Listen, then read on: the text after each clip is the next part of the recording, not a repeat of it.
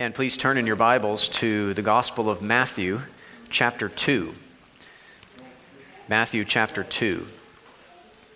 And I'm going to read and preach verses 13 through 23 this morning, finishing up this part of the book that has been about the early years of Jesus before we turn the corner to his adulthood and public ministry, which comes in chapter 3. And what we have before us this morning is 3 vignettes about the providential preservation of Jesus' life, which was under threat from Herod the king and later Archelaus, his son. But God the Father preserved and protected the life of his son, as we'll see. And one of the ways this relates to us is that because Jesus' life was providentially preserved, he was able to go on to carry out his ministry and his mission, which was to save us from our sins. So his preservation led to our salvation. He was able to go on to live a life of perfect obedience on our behalf, fulfilling all righteousness, and then die a death on the cross in our place as the substitute sacrifice for sinners. All of that was threatened by Herod and his son Archelaus. But God preserved the life of his son so that he could go on to live and die for us, to save us from our sin and to give us eternal life. So his preservation led to our salvation.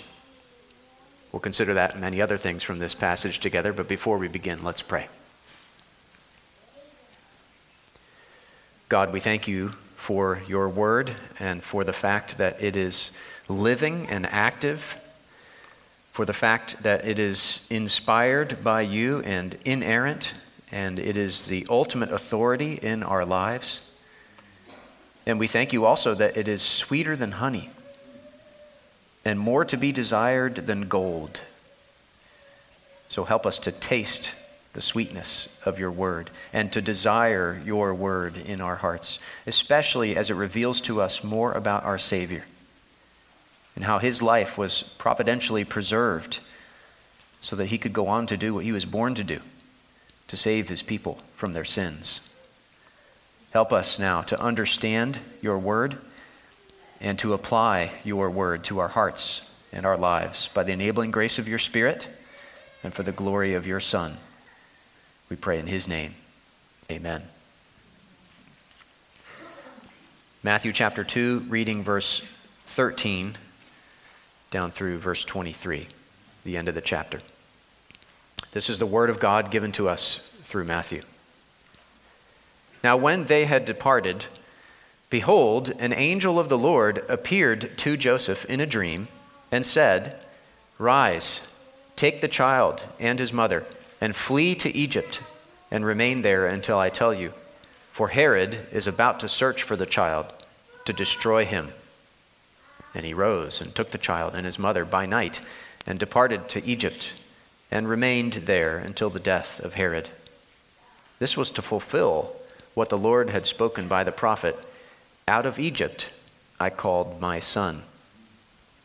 Then Herod, when he saw that he had been tricked by the wise men, became furious, and he sent and killed all the male children in Bethlehem and in all that region who were 2 years old or under, according to the time that he had ascertained from the wise men. Then was fulfilled what was spoken by the prophet Jeremiah. A voice was heard in Ramah, weeping and loud lamentation, Rachel weeping for her children. She refused to be comforted because they are no more. But when Herod died, behold, an angel of the Lord appeared in a dream to Joseph in Egypt, saying, "Rise, take the child and his mother, and go to the land of Israel, for those who sought the child's life are dead." And he rose and took the child and his mother and went to the land of Israel. But when he heard that Archelaus was reigning over Judea in place of his father Herod, he was afraid to go there, and being warned in a dream, he withdrew to the district of Galilee. And he went and lived in a city called Nazareth, so that what was spoken by the prophets might be fulfilled, that he would be called a Nazarene. Like I said, there are 3 vignettes here about the providential preservation of Jesus' life. We'll look first at down to Egypt in verses 13 through 15, then death in Bethlehem, verses 16 through 18, and finally dwelling in Nazareth, verse 19 through 23. So first, down to Egypt. We read again in verse 13, "Now when they had departed," they meaning the wise men who had come to visit Jesus to worship him, "behold, an angel of the Lord appeared to Joseph in a dream." Now this happens several times in the opening chapters of Matthew's gospel, as you may have already noticed. Back in chapter 1, verse 20, an angel appears to Joseph in a dream. In chapter 2, verse 12, an angel appears to the wise men in a dream. In verse 13 here, an angel appears to Joseph in a dream a second time. Down in verse 19, an angel appears to Joseph in a dream a third time. And down in verse 22, an angel appears to Joseph in a dream a fourth time. God is gracious to give Joseph and the wise men direct and specific guidance and instruction so that the life of his son can be preserved and protected. God does not reveal himself to us by means of dreams today, those former ways of God's revealing his will unto his people being now ceased, as our Westminster Confession of Faith puts it, based on passages like Hebrews 1 and 2, and 2 Peter 1:19. And the revelation he has given us in his word, in the fullness of Holy Scripture, is sufficient to fill us with the wisdom we need to make life's decisions. But in this case, an angel of the Lord appeared to Joseph in a dream and said, middle of verse 13, "Rise, take the child and his mother, and flee to Egypt," which was outside the reach of Herod, since he wasn't the ruler of Egypt, "and remain there until I tell you, for Herod is about to search for the child to destroy him." So God, who knows the future, knows that Herod is about to search for the child to destroy him. And so he tells Joseph to take the child, Jesus, and Mary, and flee to Egypt. Go down to Egypt and stay there until he receives further instructions. And notice how Joseph responds, much like he did at the end of chapter 1. He obeys right away. Verse 14, "And he rose and took the child and his mother by night and departed to Egypt and remained there until the death of Herod." We note briefly here that he didn't delay to obey, because delayed obedience is disobedience. Parents and children, this is important to remember, that delayed obedience is disobedience. So kids, if your parents tell you to do something, I think you know that you should do it right away, right? Because if you don't do it right away, think about it. Whose will are you doing? You're not doing God's will. You're doing your own will. But remember what Jesus said when he was praying to the Father in the garden? "Not my will, but yours be done, Father." And of course, with his help, you can say the same. "Not my will, Jesus, but yours be done." With his help, you can obey right away, like Joseph did. Parents, we should hold our kids to this graciously but consistently for their good spiritually. And we should, of course, obey right away too. All of us should obey right away, like we see Joseph doing here. So it says he rose and took the child and his mother by night and departed to Egypt and remained there until the death of Herod. And then it says, this was to fulfill what the Lord had spoken by the prophet, "Out of Egypt I called my son." Here he's quoting Hosea 11, verse 1. "When Israel was a child, I loved him, and out of Egypt I called my son," which is a reference to the Exodus when God rescued the Israelites from slavery in Egypt. when God brought his child, his son, as it were, the nation of Israel, out of Egypt.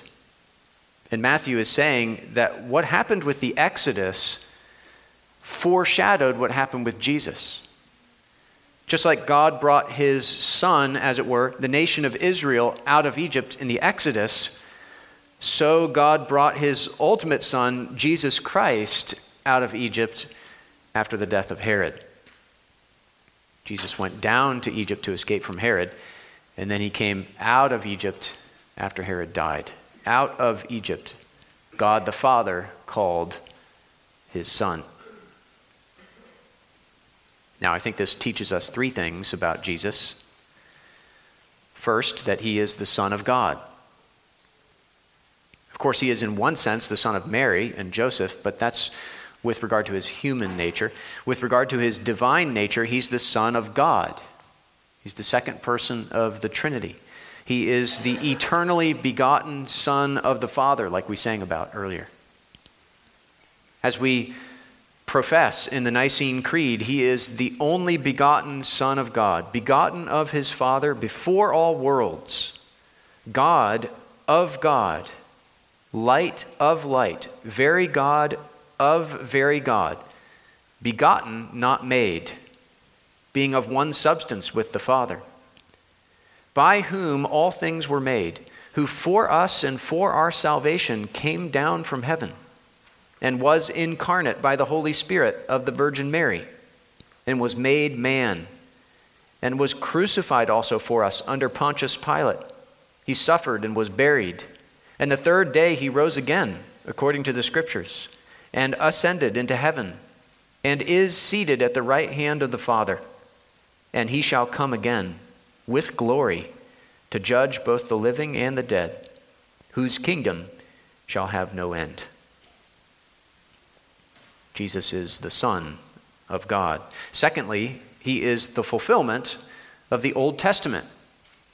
That's what we learn here. So many times in the Gospel of Matthew, and we've already seen this, it'll say something like, this took place to fulfill this prophecy in the Old Testament, or something along those lines. Because Jesus is the fulfillment of the Old Testament. He is the promised offspring of Abraham. He is the promised king in the line of David. Every sacrifice pointed ahead to his once-for-all sacrifice. Every priest pointed ahead to his permanent priesthood. Every king pointed ahead to his perfect kingship. And other events and themes in the Old Testament, like the Exodus or the wilderness wanderings or the tabernacle or the temple, they are all a bunch of fingers pointing to Christ. And when we see them as fingers pointing to Christ, we can read and understand and appreciate the Old Testament more fully, because Jesus is the fulfillment of the Old Testament. The third thing we learn here about Jesus is that he identifies with his people.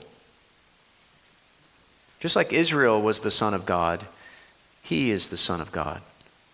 Just like they went down to Egypt and then were called out of Egypt, he went down to Egypt and was then called out of Egypt. Just like we are men, human beings, he became a man, even a baby, and then a young child. And he did all of that to identify with his people, to become one of us, yet without sin, so that he could save us from our sin. Listen to Hebrews 2:17 and 18. Therefore he had to be made like his brothers in every respect, so that he might become a merciful and faithful high priest in the service of God, to make propitiation for the sins of the people. For because he himself has suffered when tempted, he is able to help those who are being tempted. In the words from the front of our bulletin from Hebrews 4, since then we have a great high priest who has passed through the heavens, Jesus, the Son of God. Let us hold fast our confession. For we do not have a high priest who is unable to sympathize with our weaknesses, but one who in every respect has been tempted as we are, yet without sin. Let us then with confidence draw near to the throne of grace, that we may receive mercy and find grace to help in time of need. So Jesus is the Son of God. Jesus is the fulfillment of the Old Testament, and Jesus identifies with his people. That's what we learn in this first vignette, down to Egypt. The second vignette is very sad and sobering. Death in Bethlehem. Let's look at that now together. Look at verse 16. Then Herod, when he saw that he had been tricked by the wise men, remember he had tried to trick them, when you find him, bring me word that I too may come and worship him. But in the end, they had tricked him by departing to their own country by another way after being warned in a dream not to return to Herod. When he saw that he had been tricked by the wise men, he became furious. And he sent and killed all the male children in Bethlehem and in all that region who were 2 years old or under, according to the time that he had ascertained from the wise men. In light of the size of Bethlehem at the time, as far as we know, there were perhaps 20 or 30 boys who were killed in this horrible and evil act of rage and rebellion against the Lord's anointed. But God preserved and protected his anointed from the fury of Herod. God gave Herod his authority. Romans 13:1, for there is no authority except from God, and those that exist have been instituted by God. But instead of using his authority for good, he misused it for great evil. He abused those under his authority. He turned Romans 13 into Revelation 13. Becoming like the beast who has power and authority and who makes war on the saints. He made war on the Savior. And even though he missed his target, he hit many others, killing all the male children 2 and under in Bethlehem and in all that region. Whatever authority we have from God, as a husband, as a mother, as an elder, as a supervisor, we should use it for the good of others. We should not abuse others and use it for our own good. We should use it for the good of others. We shouldn't be like Herod. We should be like Jesus, the good shepherd of the sheep. Another prophecy is fulfilled in this second vignette. Look at verse 17. Then was fulfilled what was spoken by the prophet Jeremiah, and he quotes Jeremiah 31:15. A voice was heard in Ramah, weeping and loud lamentation. Rachel weeping for her children. She refused to be comforted because they are no more. The note in my study Bible explains Jeremiah used personification to describe the mothers of Israel, quote unquote, Rachel, mourning for their children who had been removed from the land and carried off into exile, leaving Israel no longer a nation and considered dead. Like the exile, the attempt on Jesus' life was intended to wipe out the chosen one of God. So again, we have prophecy being fulfilled in what took place during the early years of Jesus' life. And we should note 2 things here. First, I think this can serve as a reminder of the appropriateness of weeping and lamentation in the face of death and loss. As Christians, we're not called to a stoic indifference or emotional detachment in the face of loss. We're not called to be like those guards in the front of Buckingham Palace with no expression of emotion. No, we're to weep with those who weep. We're to be like our Savior who wept at the death of his friend Lazarus. Jesus wept. It's okay for there to be weeping and even loud lamentation in the face of death and loss. But instead of refusing to be comforted, we should receive the comfort that comes from the God of all comfort, the source of all comfort. And we should grieve as those who have hope, as opposed to experiencing a hopeless grief. Each of our tears should be a mix of sadness and hope. Hope in the resurrection of the body and the life everlasting for all who put their trust in Jesus. Second thing we should note here as we think about what Herod did, what happened to all the boys of Bethlehem, we should note the destructive nature of sin. Sin destroys. It promises to delight. It promises to deliver. It promises to satisfy, but instead it destroys. Herod's heart is already committed to his own power and position, but then, sort of like the dragon Smaug in The Hobbit, or Smaug, if you like, the fire of fury burns bright within him when he realizes he was tricked by the wise men. And in his sinful fury, he destroys the lives of all these children. He brings untold destruction on their families and their community. This is what sin does. This is actually what our sins do. Sin destroys. We may not cause death, but we do cause destruction when we sin. What kind of destruction have we caused by our sinful words when fury has burned in our hearts? How destructive is abuse? How destructive is pornography? How destructive is dishonesty? How destructive is greed? How destructive is drunkenness? How destructive is manipulation? Sin destroys. And what happened in Bethlehem should be a stark and unforgettable reminder of that to us.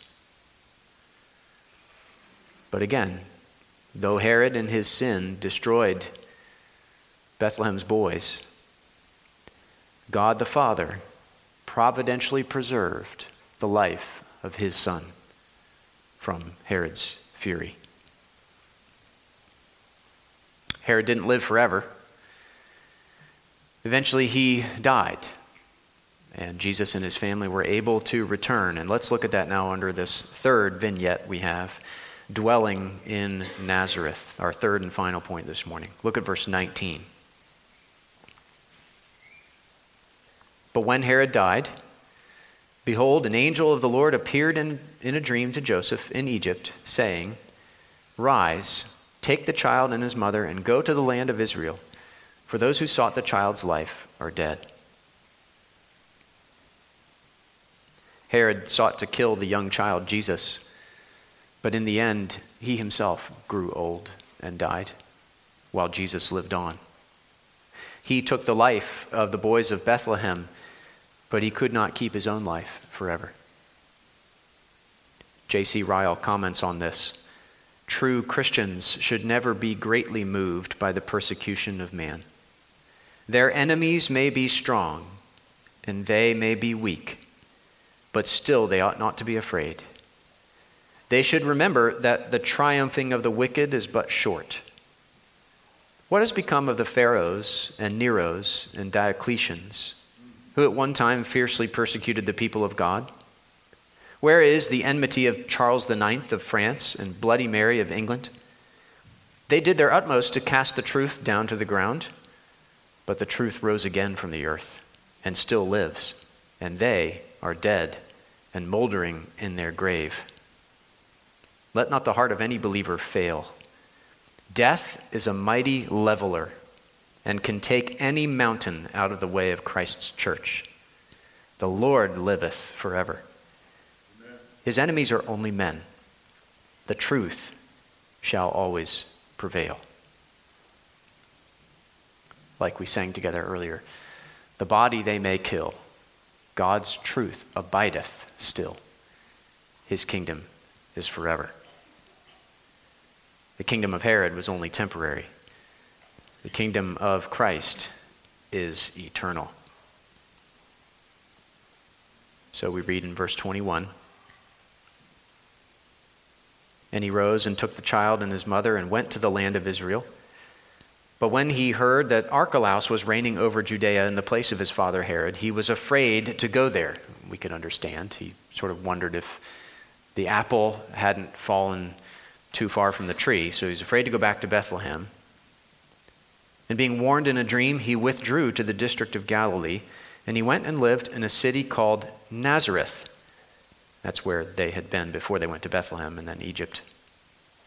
So that what was spoken by the prophets might be fulfilled, that he would be called a Nazarene.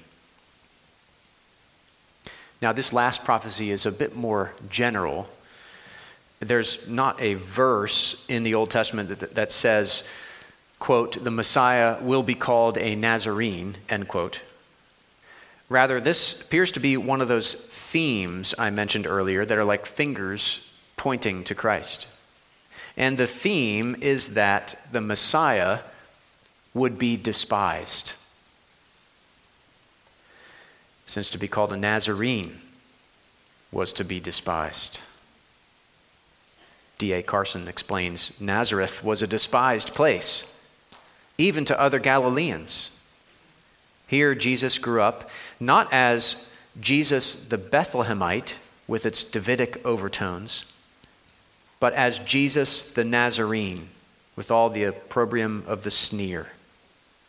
When Christians were referred to in Acts as the Nazarene sect, the expression was meant to hurt. First century readers of Matthew who had tasted their share of scorn would have quickly caught Matthew's point. He was not saying that a particular Old Testament prophet foretold that the Messiah would live in Nazareth. He is saying that the Old Testament prophets foretold that the Messiah would be despised. Jesus, the Messiah, Matthew is telling us, did not introduce his kingdom with outward show or present himself with the pomp of an earthly monarch. In accord with prophecy, he came as the despised servant of the Lord. That's what we read about in Isaiah 53, isn't it? Verses 2 and 3. He had no form or majesty that we should look at him, and no beauty that we should desire him. He was despised and rejected by men, a man of sorrows and acquainted with grief. And as one from whom men hide their faces, he was despised, and we esteemed him not. Like we're about to sing together, man of sorrows. Man of sorrows, what a name for the Son of God who came. Ruined sinners to reclaim. Hallelujah, what a Savior. See, our Savior was despised so that we could be loved and accepted by God. It's not that we do enough good works. Our good works outweigh our bad works in the scale, and therefore God accepts us. No, both our bad works and our good works are actually on the same side of the scale, weighing against us. God says that all our righteousness is like filthy rags if we're relying on our righteousness to get us into heaven. We must repent of our bad works and of relying on our good works and put all of our trust in Jesus Christ. Jesus Christ, who was despised and rejected so that we could be loved and accepted. When we repent of our sin and put our trust in him alone, his perfect life and sacrificial death counts for us, and we have eternal life. Have you done that? Have you turned from your sin and put your trust in the Savior? Or are you trusting in your own works, your own deeds, your own goodness? God requires perfection, not just sincerity and a good enough effort. Don't put your trust in yourself. Put your trust in Christ. He was a Nazarene. He was despised so that we could be loved and accepted by God. So we have 3 vignettes here. Down to Egypt, death in Bethlehem, and dwelling in Nazareth, that all tell us about Jesus Christ, the Son of God and Savior of sinners. And we see in all 3 stories how God the Father providentially preserved the life of his Son so that he could go on to live and die to save us from our sin. If his life had been cut short, he would not have been able to fulfill all righteousness. He would not have been able to die on the cross as a substitute for sinners. All those prophecies about his death would not have been fulfilled. And our faith would be futile, and we would still be in our sins. Just like if your parents had died when they were children, you would never have been born. So if Jesus had died when he was a child, you would never have been born again. But God preserved the life of his Son. And he went on to fulfill his ministry and mission to save us from our sin and to give us eternal life. His preservation led to our salvation. God preserved his life so that later he could give his life so that you and I could have life in him. Let's pray together.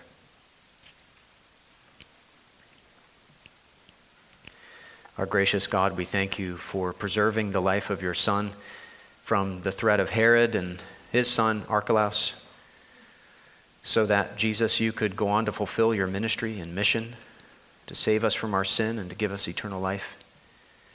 May we soak in this passage and all that it teaches us, especially about you and how your preservation led to our salvation.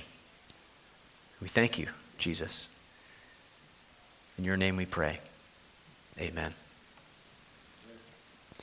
Let's take a minute to think and pray about what we've heard, and then we'll sing together.